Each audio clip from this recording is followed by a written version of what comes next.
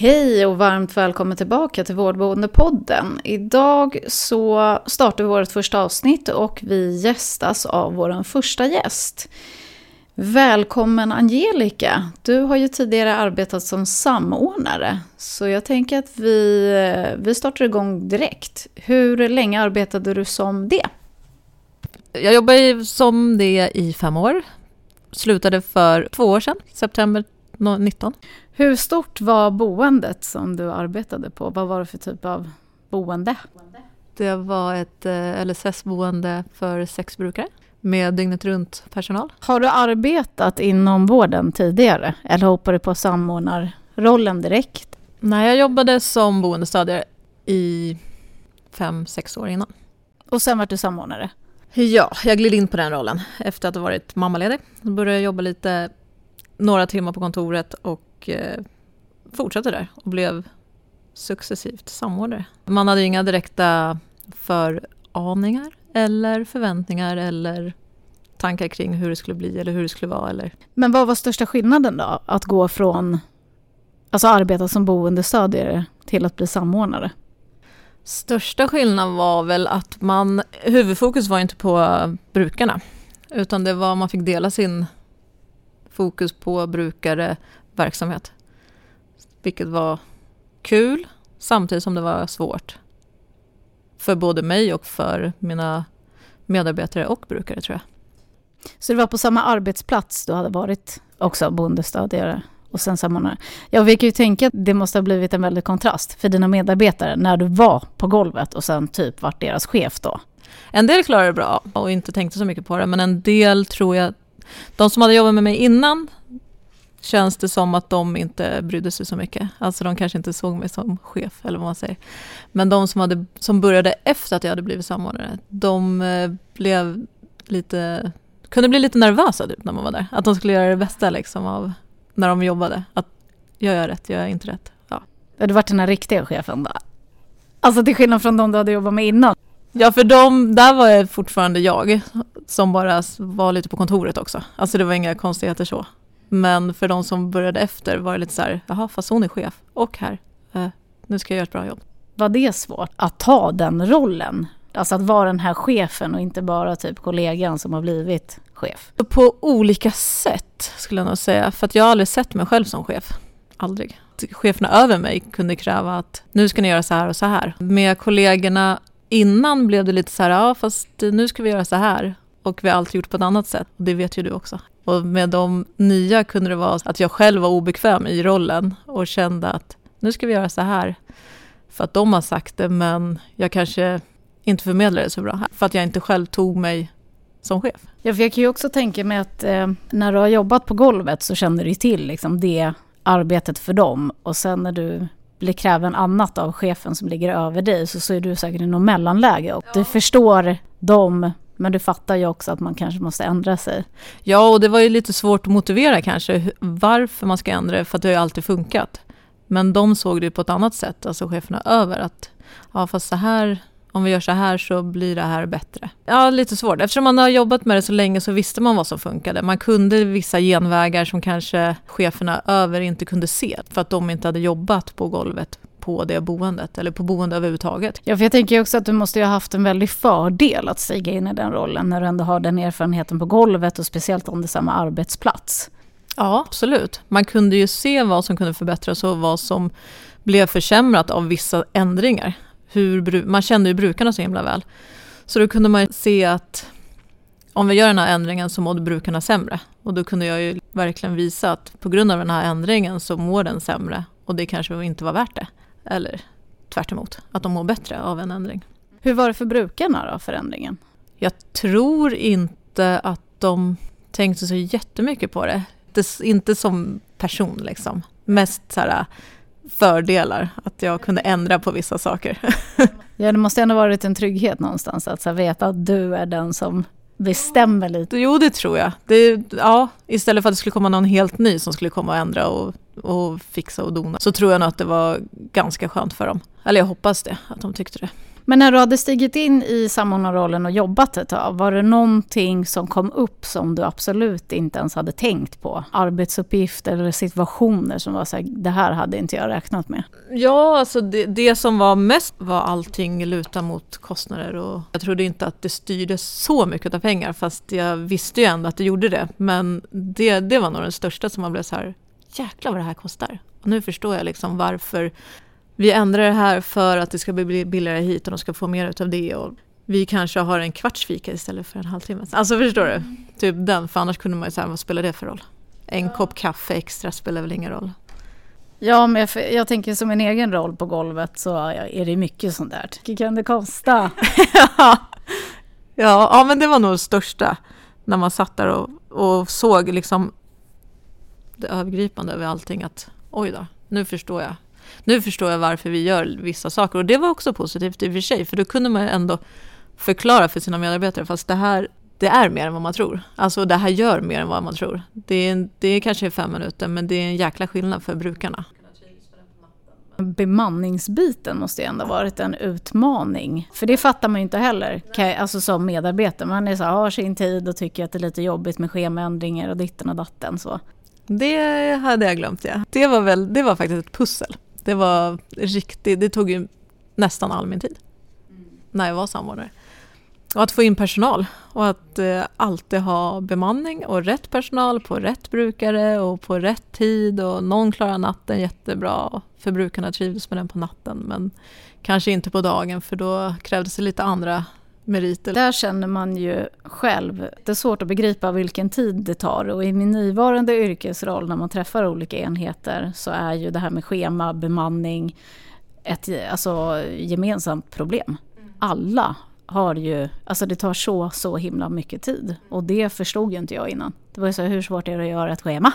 Ganska svårt. Sen kunde jag ju tycka att bemanning var väldigt kul i början. Det kändes sjukt bra när man fick ihop det. Man har klarat pusslet, så bara yes, det gick bra den här gången. Sen när det blev liksom gång på gång så blev det ju bara en stressmoment liksom, som inte var så himla roligt. Nej, jag tänker just med bemanningsbiten så är det så här, du kan ju ha lagt pusslet, men sen är det någon som ska vara borta, blir sjuk, alltså hit och dit, och då är det ju så här, börja om nästan till för att det måste flyttas. Ja. Och det händer ju hela tiden och går ju liksom inte att förutse. Det spelar ingen roll hur långt fram man planerar. För någonstans så, det är ju ett gemensamt problem. Varför tror du att det är så himla svårt med schemaläggning och bemanning? Det är så många komponenter som ska liksom funka ihop, om man säger. Du har ju massa lagar som du måste hålla dig till. Du har bättre åsikter du ska hålla dig till. Du har arbetstider du ska hålla dig till. Alltså vissa medarbetare kunde jobba vissa tider jättemycket och vissa tider inte. Och så vill man liksom passa in där. Det fanns liksom inget bra underlag. Det gick inte att, det fanns inget bra system för det här. Man kunde liksom inte förutse massa saker. Det är så många olika komponenter som ska liksom klicka. Jag tror att det är svårast faktiskt. Ja, för det ska väl inte behöva ta majoriteten av tid när man egentligen är där för brukarna. Man måste hitta ett sätt att kunna liksom fylla i de där luckorna. Det tar aldrig slut.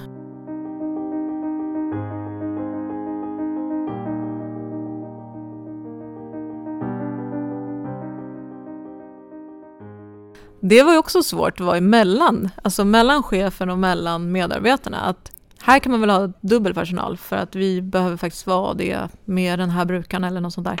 Och motivera det till chefen, för att den kunde ju bara se att det har ju gått så bra med en. Det är inga problem. Men just med de här 2 så måste de vara 2.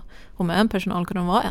Alltså, och liksom försöka förklara det var ju sjukt svårt. Tills de såg det med egna ögon. Okej, när det är de här då kanske vi behöver vara 2. När den är så kan vi vara själva liksom. Mötte du på liksom något motstånd av den högre chefen, tänker jag? De ändå visste om att du hade arbetat där och kände till medarbetargruppen. Att du hade större förståelse för dem på golvet. Ja, de krävde en sak som jag skulle försöka trolla fram hos medarbetarna. Och deras syn ihop blev liksom inte samma sak.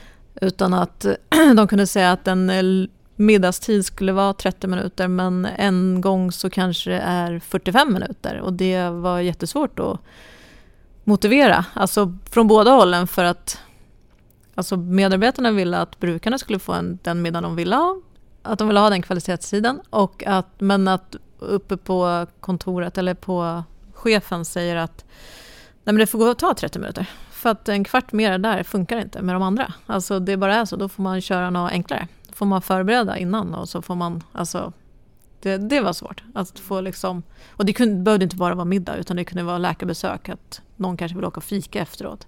Men det hann man inte för att man skulle dit. Men när man hade jobbat som medarbetare så länge så kunde man ändå hitta liksom genvägar och fylla i lite så här, ja men jag tar det där så tar du det där och så kan det ta en fika liksom, bara för att det skulle vara så bra som möjligt för brukarna liksom. Ja, vi pratade lite om det här med svåra arbetsmoment och jag tänkte också fråga rörande brukarna och deras sociala nät runt om. Alltså om det är nu 6 personer som du hade hand om så är det ju liksom 6 familjerna och alla dess andra kontakter externa utanför. Och det är ju någonting som jag tror att många inte tänker på heller förrän man är där. Att det är så här, jag måste. Det tar tid. Så är det bara. Jo, ja, absolut. Det var ju liksom inte bara 6 stycken som man tog hand om, utan som sagt 6 familjer som skulle klicka med 10 medarbetare och deras åsikter, och där i det nätverket så var det ju handläggare och det var stödpersoner. Det finns så himla många mycket stöd till de här brukarna som är jättebra, men det blir väldigt mycket människor som man ska ha kontakt med och det är väldigt mycket tid som går, men det var verkligen möten hela tiden och man hade inte ens tid för alla de mötena för att det var helt galet. Och fick man inte tid så blev det irritation och då blev det samtal och så blev, alltså telefonsamtal istället för att man träffades. Det kunde ju bli mycket friktion mellan alla. Där är också så här, jag skulle nog vara tydlighet. Alltså verkligen så här, jag kommer vara med här, när jag är på golvet så är jag med er och då är det liksom full fokus på er och sen så eftermiddagarna måste jag prata med föräldrar och sen är det möte med handläggarna. Och det var ju så, vi hade ju unga vuxna som hade DV-platser, studieplatser, praktikplatser och där var ju också liksom ett stort nätverk. Att få det att funka, taxi till alla platser, boka av, boka till, det gjorde vi i och för sig allihopa. Men det var ju ändå så här, det är saker som man inte tänker på. Vem hade du att bolla med? Det är ju också en stor skillnad. Man blir ju otroligt ensam. Alltså väldigt, väldigt ensam. Småsnacket i fikarummet liksom. Man var liksom aldrig någon del i det. Eller man var en del i det fast i det liksom finputsade, om man säger.